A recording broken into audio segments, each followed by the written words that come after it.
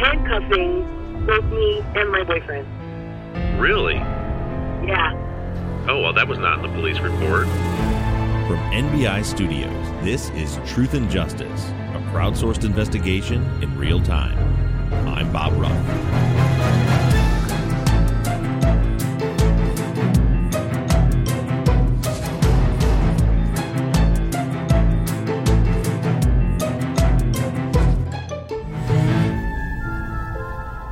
The Courtney double homicide case is a complex one, to say the least. We began with what seemed like a cut-and-dry case against Deborah Perringer. But the closer we look at the investigation, the muddier the picture of the case becomes. We're at the point in our work on the case where we need to start filling in the gaps ourselves. As you all know, I'm leaving tomorrow to head to Fort Worth to try to find some answers that are missing from the case file. And for that very same purpose, this week, I reached out to someone who I feel is a key witness, Dr. Margarita Abalos. I called Dr. Abalos earlier this week, and she agreed to record an interview with me. The phone connection wasn't great, and I want to say a big thank you to our music man, Shane Yoder, for cleaning it up and making it listenable. Here's Dr. Abalos.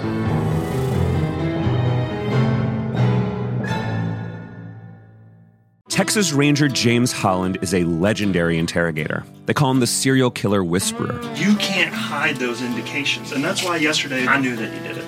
But now, shocking interrogation tapes reveal how the super cop really operates. And that's why they asked me to come in, because I'm special. From Something Else, The Marshall Project, and Sony Music Entertainment, this is Smokescreen. Just say you're sorry. Listen and follow on Apple Podcasts, Spotify, Amazon Music, Stitcher, or wherever you get your podcasts. Where's it even gonna go? Dobbies have lowered the prices on hundreds of everyday products, We'll strap it to the roof. making them feel even greater. Remember, it's all in the knees. So garden tools feel larger than garden sheds. And lift. Find great value every day in-store and online. Tighten that strap. After all, spring's a big deal at Dobby's Garden Centres. That's the shears. Now for the trowel. Oh, Dad! The best place to start is you were, what seemed to me when reading through the case files, you seemed to be in a very key witness to the murders of Lloyd and Agnes Courtney. And actually, before I get into what you saw that day, did you actually know the Courtneys? I had seen them before in the yard, off and on.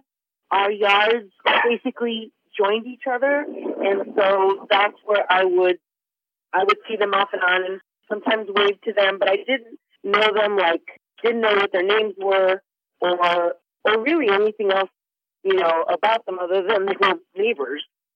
So you never had a conversation with them or anything? No. Okay. I guess it's kind of a baseline. I assume then you did not know their daughter either? No. Okay. I didn't know they had until everything happened. Okay. So suffice it to say that you had no dog in this fight, so to speak, in the fact that you didn't know the Courtneys, you didn't know Deb Perringer, you were just a neighbor that only knew your neighbors by sight, not even by name. Exactly. Okay. Can you walk me through the day of the murders? What exactly happened and what did you witness? At that time had been working emergency, and so I would work, the overnight, and then come home in the morning, and then just kind of try and relax a little bit so that way I could get some sleep, because I usually would have to be back at work that same evening. But on this particular day, I went outside because my dogs were barking, and so they wouldn't stop barking. So I went out to the yard to go grab them because I didn't want any of my neighbors to, complain about the noise. But yeah, I went outside, went to the back of the yard, grabbed the dogs and brought them in, and that's when I saw a man in the yard. Okay, now was it unusual for your dogs to bark in the middle of the day? Yes, they were not, which is partly why I went out there to go check on them, because they were not big barkers, and so I was just a little bit concerned about why they were barking. So when you saw I think it said in the report, the reason you went to the back of your yard is because one of your dogs wouldn't come when you were calling him? Yes. which is why I had to go out and get him and bring him in. Okay. And what was there a fence between your yard and the Courtneys? Yes. The chain link fence. A chain link fence? Yeah, so I can see straight into their yard. Okay. And so you saw this man. What did you see? Could you remember enough to describe him or what you saw him doing? Honestly, I just remember him standing there, like kind of just frozen, and maybe he seemed surprised to see me. And he didn't say anything, didn't, just stood there. And, I just kind of stared and looked at him a little bit and then grabbed the dog that was barking and wouldn't come in.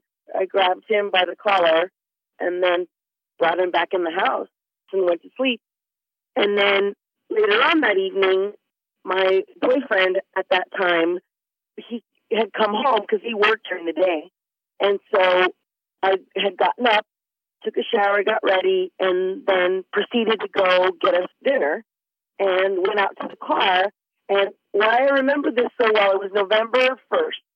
I remember this so well because I thought it was Halloween because I saw all these, what I thought were kids walking around with flashlights. And it turned out not to be kids. It turned out to be police officers. And they were walking around the neighborhood with their flashlights. And they approached me and asked me about, if I'd been home during the day. And kind of to my surprise, I said to them, and this is very clear, and again, I'll be honest with you, I'm not quite sure why I said it, but I said to them, you're here about my dead neighbors. And that's what freaked the police out, and they actually ended up handcuffing both me and my boyfriend. Really? Yeah. Oh, well, that was not in the police report. Yeah, initially they handcuffed us, and then, they let us go pretty quickly after that. So we weren't in handcuffs that long, but they did, like I said, they did handcuff us and started asking me questions about where I'd been during the day, what I'd seen. They asked my boyfriend where he'd been. They just started asking us a ton of questions. They never did divulge, like, what had happened to my neighbor until they actually took us down to the police station. Okay, really? And had you told them yet that you had seen the man in the yard?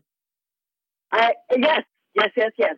So how did if we go back to when you saw the guy, you said he was just kind of standing there frozen when you went into the backyard? He just looked surprised. He looked surprised to see anybody, but he just kind of looked surprised, which is, like I said, why I kind of noticed him and why I was kind of wondering, why is my dog barking at you? Kind of, what are you doing kind of a thing? Mm-hmm. And how would you describe him? Can you still remember what you saw? Curly, I remember dark, kind of short. I shouldn't say short. Curly hair. Short like a man's haircut. Okay. Oh, and then I remember that he was wearing like a garage suit. Oh goodness. Like a person who works in a garage, they would wear like a one-piece. Like coveralls? Garage uniform. Yeah. Well, and not even overalls because they were long sleeve, but it was like all one piece. Okay. So I think they would call those coveralls. Coveralls. Yeah. That's a perfect word to describe what he was wearing, like coveralls. Okay. What color were the coveralls? Do you remember? Gray is what I'm thinking, but that, in all honesty, I wasn't really focused on the color of the overalls or the coveralls, only that he was, I remember he was wearing them. Right. Do you remember, I know it's been darn near 20 years now, but do you remember like you said curly hair? Do you remember if he was tall or short or? I can only base kind of what we talked about later on with the police was comparing distance and height compared to, they had a man stand out in the yard and asked him kind of, well, what did he look like in comparison to this man? And so the description of height I gave them based upon that. And it was pretty, it was detailed in the sense that they had somebody stand out there. I stood out where I had been and described to them the height. Okay, that makes sense because that part is in the report where I think they said that the guy was probably around, if I'm remembering correctly, about 6'2", and the officer noted that she said it was about my height, that particular officer. Yeah, I'll be completely honest with you right now. My memory's a bit hazy about all the details, but when I gave that report, I was very clear. I was very detailed. What I told the police that evening was exactly what I'd seen that morning. Okay, right. And you had described, like as you said, tall, thin, curly-haired, like dark curly-haired, short hair, and the blue coveralls, and you said you think you might have been wearing gloves, I believe. Again, whatever I gave in that report was very detailed because I remembered it very well that day. Mm-hmm. I remembered it really well. Yeah, and it was that very day when you gave the description and you sat down and you did a composite sketch with them also, right? Yes, that and what had taken place that morning. Again, it was detailed. I remembered that morning really well. I explained to the police officers I didn't, I came back in and went to sleep like nothing had happened. You kind of disappear from the whole narrative until right before the Courtney's daughter was arrested. And that's kind of, I was curious if during that time from, after that day when you gave the interview and you did the composite sketch, and then it was something, that was in November, and then it was in April when they arrested her. And in April, it says this when they came back to you and they showed you a photo spread. Did they have any contact with you anytime in between there? No, they had no contact. I was, honestly, I followed it on the TV. Really? So they never came and like tried to show you photos of anyone or anything? No. Wow. No, there was like almost no contact with me up until the trial. Right, and you testified at the trial. Yep. So before the trial, right before they arrested Deb, this says in the report that they came to your house and they showed you a photo array. It doesn't say what pictures were in the photo array other than they said they showed you a photo array that included a photo of the Courtney's daughter, Deb Perringer. I do remember a few women being in the lineup that they showed me or the photos that they showed me, but I kept saying to them, I didn't see a woman or a man. Yeah, and which is really interesting to me, and that's what we've kind of seen in the investigation is they seem to be locked in on Deb, and for me as an investigator, it was pretty shocking to see that you described a tall man and they gave you a photo lineup with a 5'3" woman. And I didn't even know the woman's height when they were showing me the pictures. Mm-hmm. They didn't tell me the height on any of the women in the pictures. And so what was that conversation like? Were you letting them know, like, hey, why are you showing me women? I saw a man. Yeah. That I distinctly remember being kind of taken aback of the fact that there were women in the pictures, because I was like, I didn't describe a woman to you, it was a man.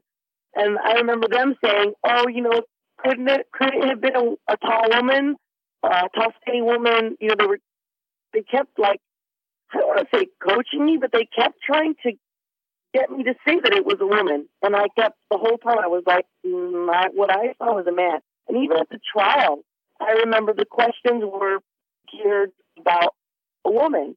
And like I said, that was not, that's not what I told them when they first questioned me. That day that they questioned me, and they took, I remember this very well because it took me and my boyfriend down to the station. I remember it very well because my boyfriend followed, in his car and almost took down the gates that close up and down. He almost knocked it over. So again, there's things like that I remember. So it's not like my memory was,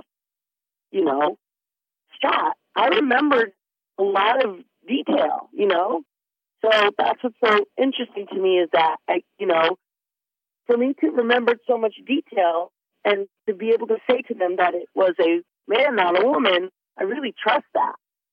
Yeah, and and from reading the report and reading the transcripts from your statement on that night, it doesn't seem like you had any question in your mind at all. You were as a matter of fact, there's a notation in the report that you said you were certain you could identify the person if you saw him. Yes. I had a lot of details. And, you know, the details that I had were a man. Right. Who I saw in the yard was a man. And I could even give them a time frame because I had talked on the phone with someone. And I went back and looked at my phone to what time that call had been, you know, had been received on my cell phone. So I had specifics on the time frame.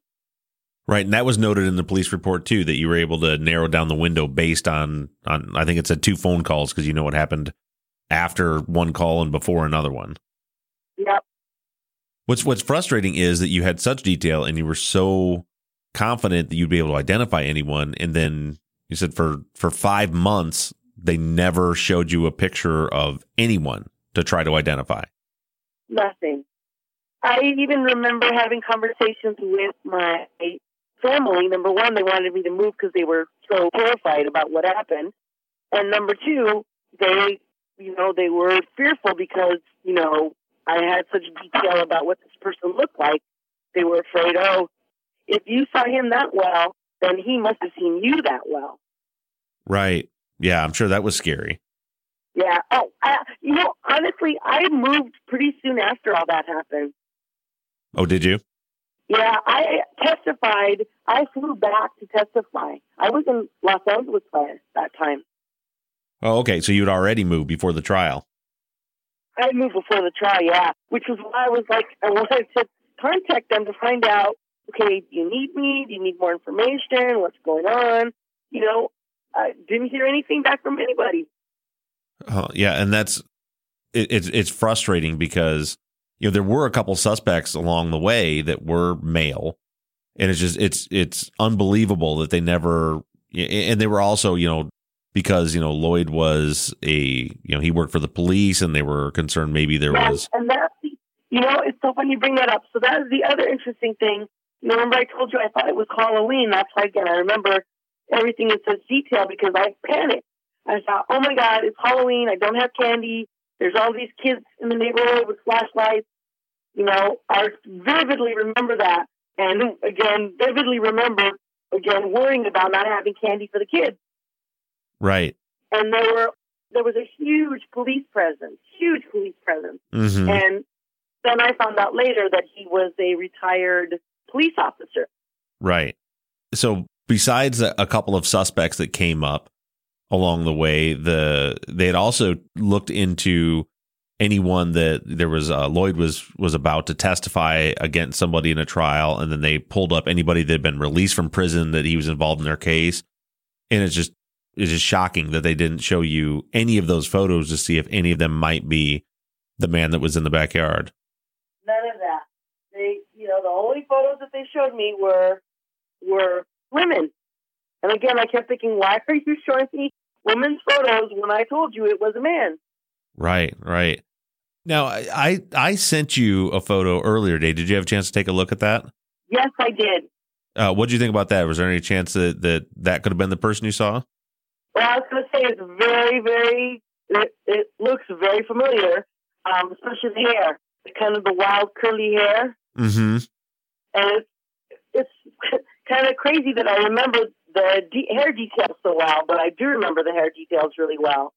Although it wasn't gray, it was black hair. Right. Well, that photo was taken years after that incident. Oh, okay. And that makes sense because the other thing too is there were wrinkles. This man definitely looks younger, looks a lot younger than that picture. Right. Now that male, the man in the picture I sent you, is a Hispanic male. Do you think the man you saw could have been a Hispanic male? It could have.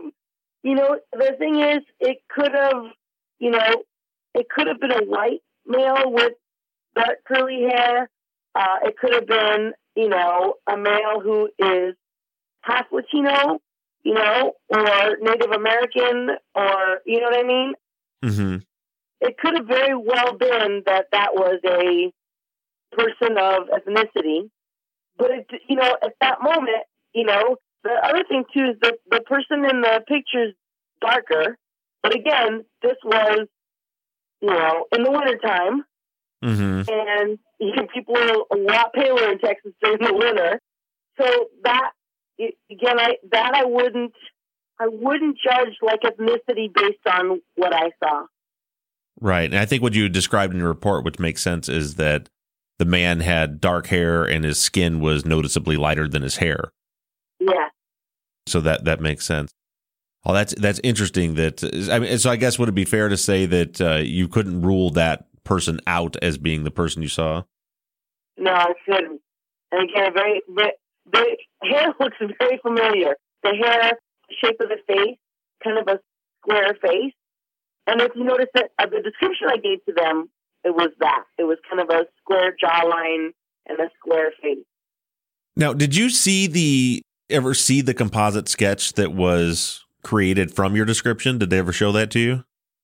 To be honest with you, I don't remember. I don't remember if they showed it. Because what you just said is right. The way you described the man in your interview has those features, but the composite sketch doesn't necessarily have them. It was the face looked a little longer. I'm assuming during the process they would be showing it back and forth. I've never done one, but I've read about them. To be honest with you, I don't remember. I don't remember them showing it to me. That's interesting. That actually would make a lot of sense. Now, do you ever remember? I don't see it in the report, but I just want to verify from somebody that was living in the neighborhood and watching the news at the time. Did they ever release that sketch to anyone? Did you ever see it on the news or anything saying, hey, we're looking for a man that looks like this? I never saw it on the news. That's crazy.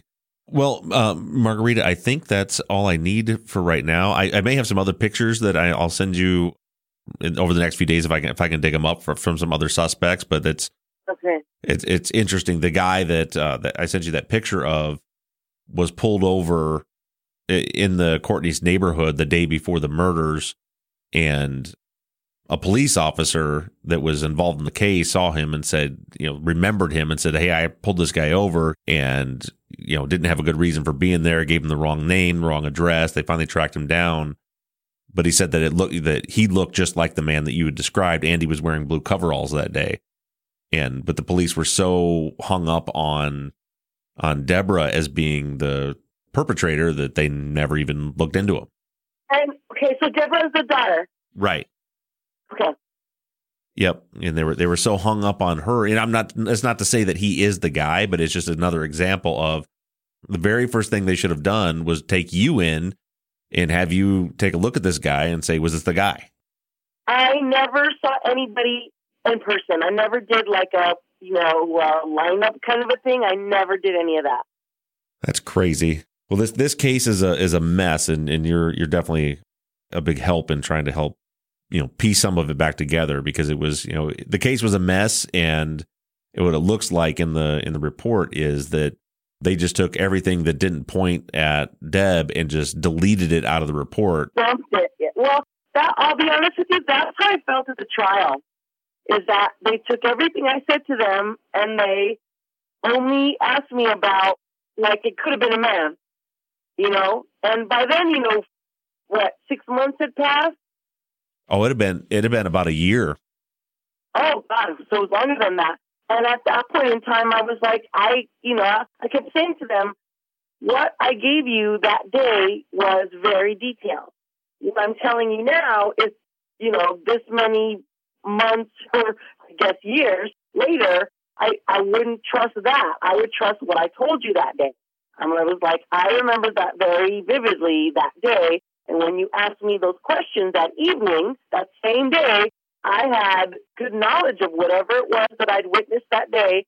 I had very good knowledge of it. I don't have that same knowledge at this moment in time. And that's what I kept saying to them kind of over and over again. But it was like, nobody listened. Right. They weren't interested in the truth. They were interested in what was going to help with their case. Exactly. That was the frustrating part for me, too, is like they weren't interested in the truth or what I saw that day. And again, I believe what I saw that day is the truth.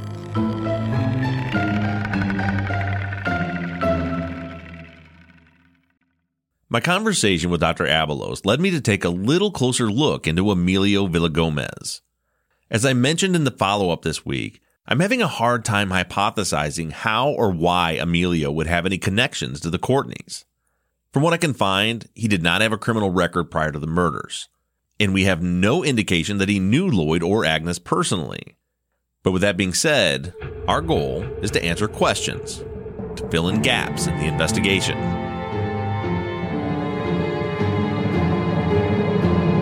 What we do know about Emilio is that he was on Stadium Drive the day before the murders. We know that when he was pulled over that day, he was wearing blue coveralls. He didn't have any ID on him. He gave Officer LeBlanc an address that does not appear to be his actual residence, and Dr. Abalos cannot rule him out as the man that she saw in the Courtney's backyard. It seemed that, based on Hardy's notes, he didn't really investigate Emilio at all.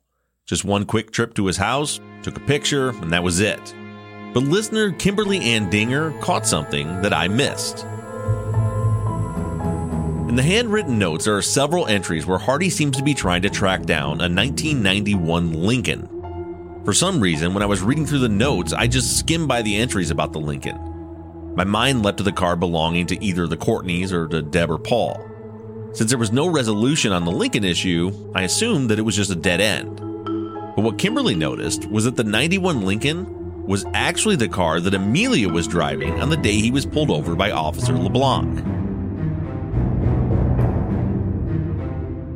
Suddenly, the Lincoln becomes, potentially, a key piece of evidence. Everyone is in agreement that whoever killed the Courtneys would have been covered in blood. That's why Deb's car was impounded and tested with luminol for the presence of blood.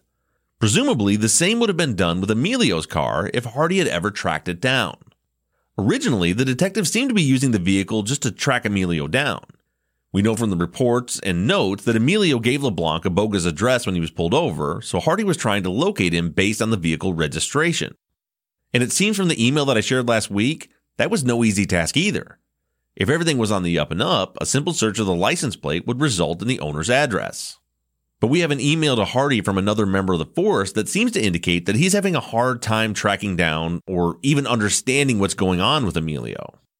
Then we see in Hardy's notes that on the 14th of November, he went to 2500 South Jennings and spoke with a man who goes by the name Jose. His actual name is written in the notes, but I'm not even going to attempt to read Hardy's handwriting. Jose told Hardy that about 3 weeks prior, so about a week before the murders, he traded in his 91 Lincoln at 3 Aces Auto. This is the Lincoln that Emilio was driving on Stadium Drive the day before the murders. Later that day, Hardy went to 3 Aces and spoke with the owner. But the last line of that entry is cut off on our scan of the notes. But then we have another undated note that says the owner of 3 Aces Auto, Victor Villapando, will check his paperwork and get back with Hardy with the bill of sale on the Lincoln. There's no notation in the report or notes that Hardy ever received the bill of sale, but I found it in my files. It wasn't actually sold to Emilio. It was sold to Hugo, the man who was present with Emilio on December 3rd when Hardy went to see him.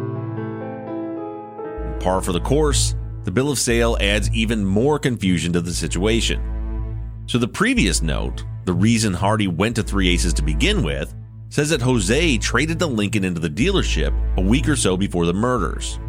But the bill of sale is dated April 22nd. So the paperwork says that Hugo bought the car in April. The notes say that Jose owned the car and traded it in October.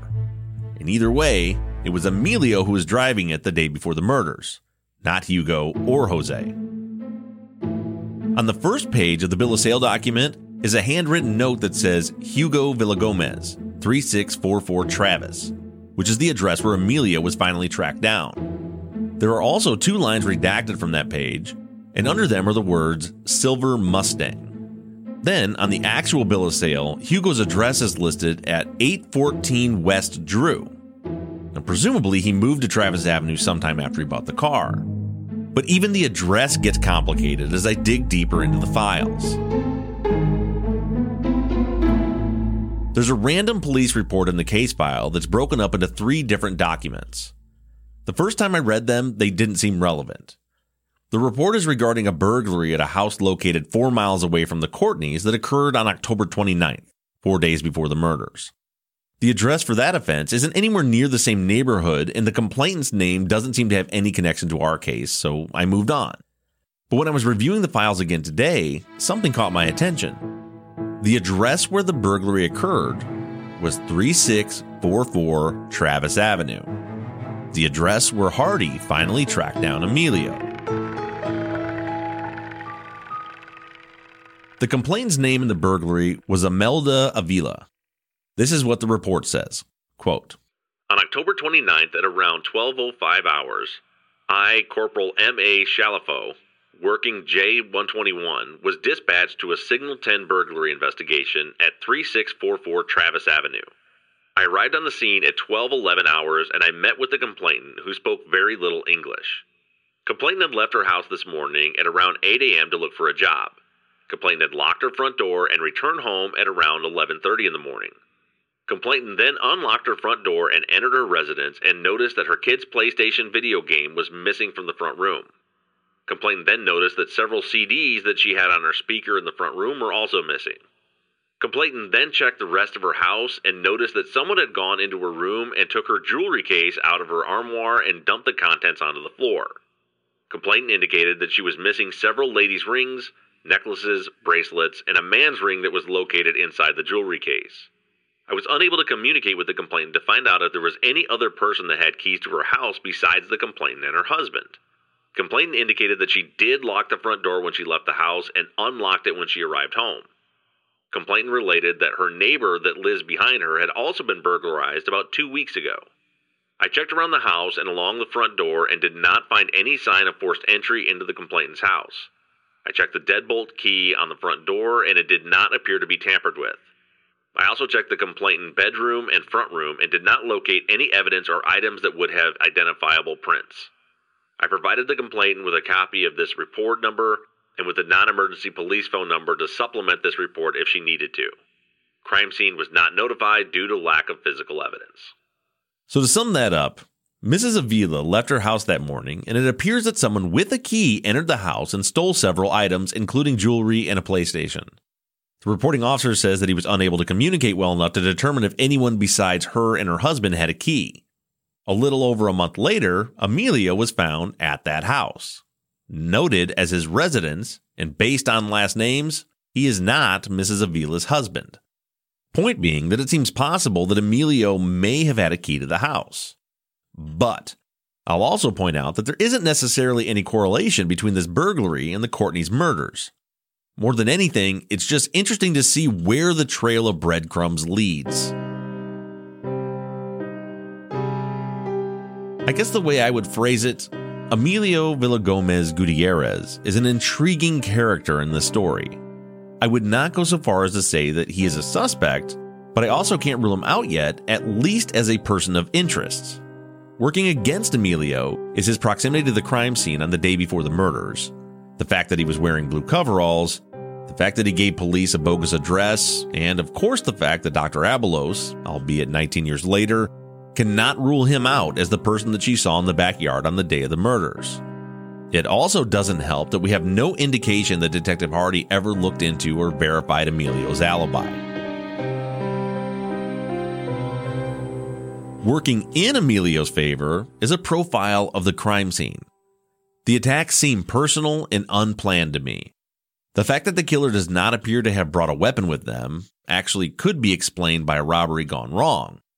Perhaps the intent was never to hurt anyone, but just to rob the Courtneys. But then there's that damn note.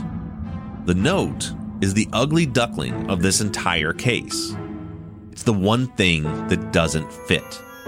In my mind, I cannot see a perfect stranger to the Courtneys leaving that note as a forensic countermeasure.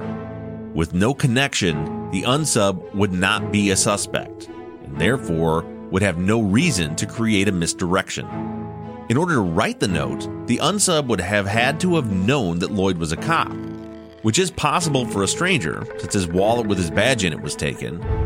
But again, that doesn't explain why the note was left in the first place. Emilio, in my opinion, requires further investigation. But based on my interpretation of the crime scene, if we don't find some kind of connection between Emilio and the Courtneys, then he will be ruled out as a suspect.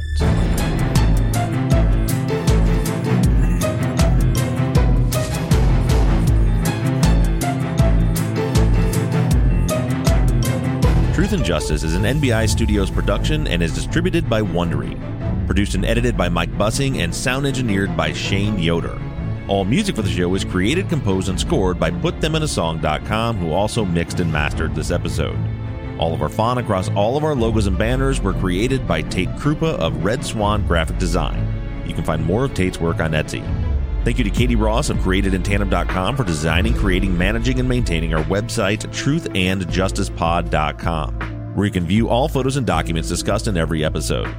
Thank you to our transcription team, Pamela Westby, Kathy McElhaney, Charlena White, Kaywood Yamnick, Ginger Fiola, Edith Swanneck, Lindsay Pease, and Jen Reese in Candela. And as always, thank you to all of you for all of your engagement and support. If you like the show and you'd like to support us, you can do so in a number of ways. To financially support the show, you can go to patreon.com/truthandjustice. On the Patreon page, you can pledge as little as $3 a month, and we also have reward levels. For just $5 a month, you get access to ad-free versions of all of our episodes and behind-the-scenes videos of the creation of our Friday follow-up episodes that always include 10 to 30 minutes of pre-show bonus chat. Other reward levels include t-shirts, hats, and even the opportunity to co-host one of our Friday follow-up episodes. To become a patron, just go to patreon.com/truthandjustice. You can also help us out by going to iTunes and leaving us a 5-star rating and review. And lastly, you can always support us by supporting the companies that sponsor this program. If you have a new case that you'd like us to consider for future seasons, you can submit your cases on our website, truthandjusticepod.com.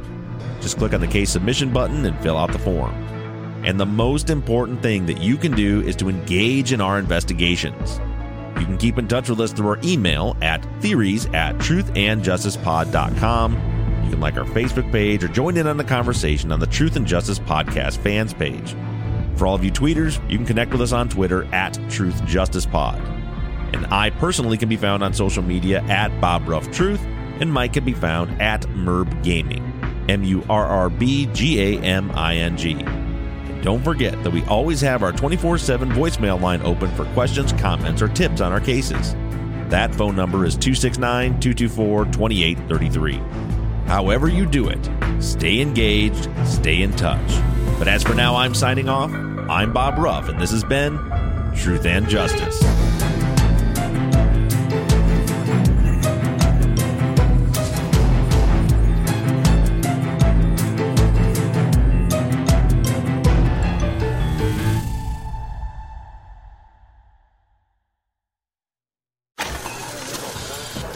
You were up at 4, baking pastries at 5, and open at 6. 100th cappuccino by 8, 200th customer by 9, and there's still 12 hours to go.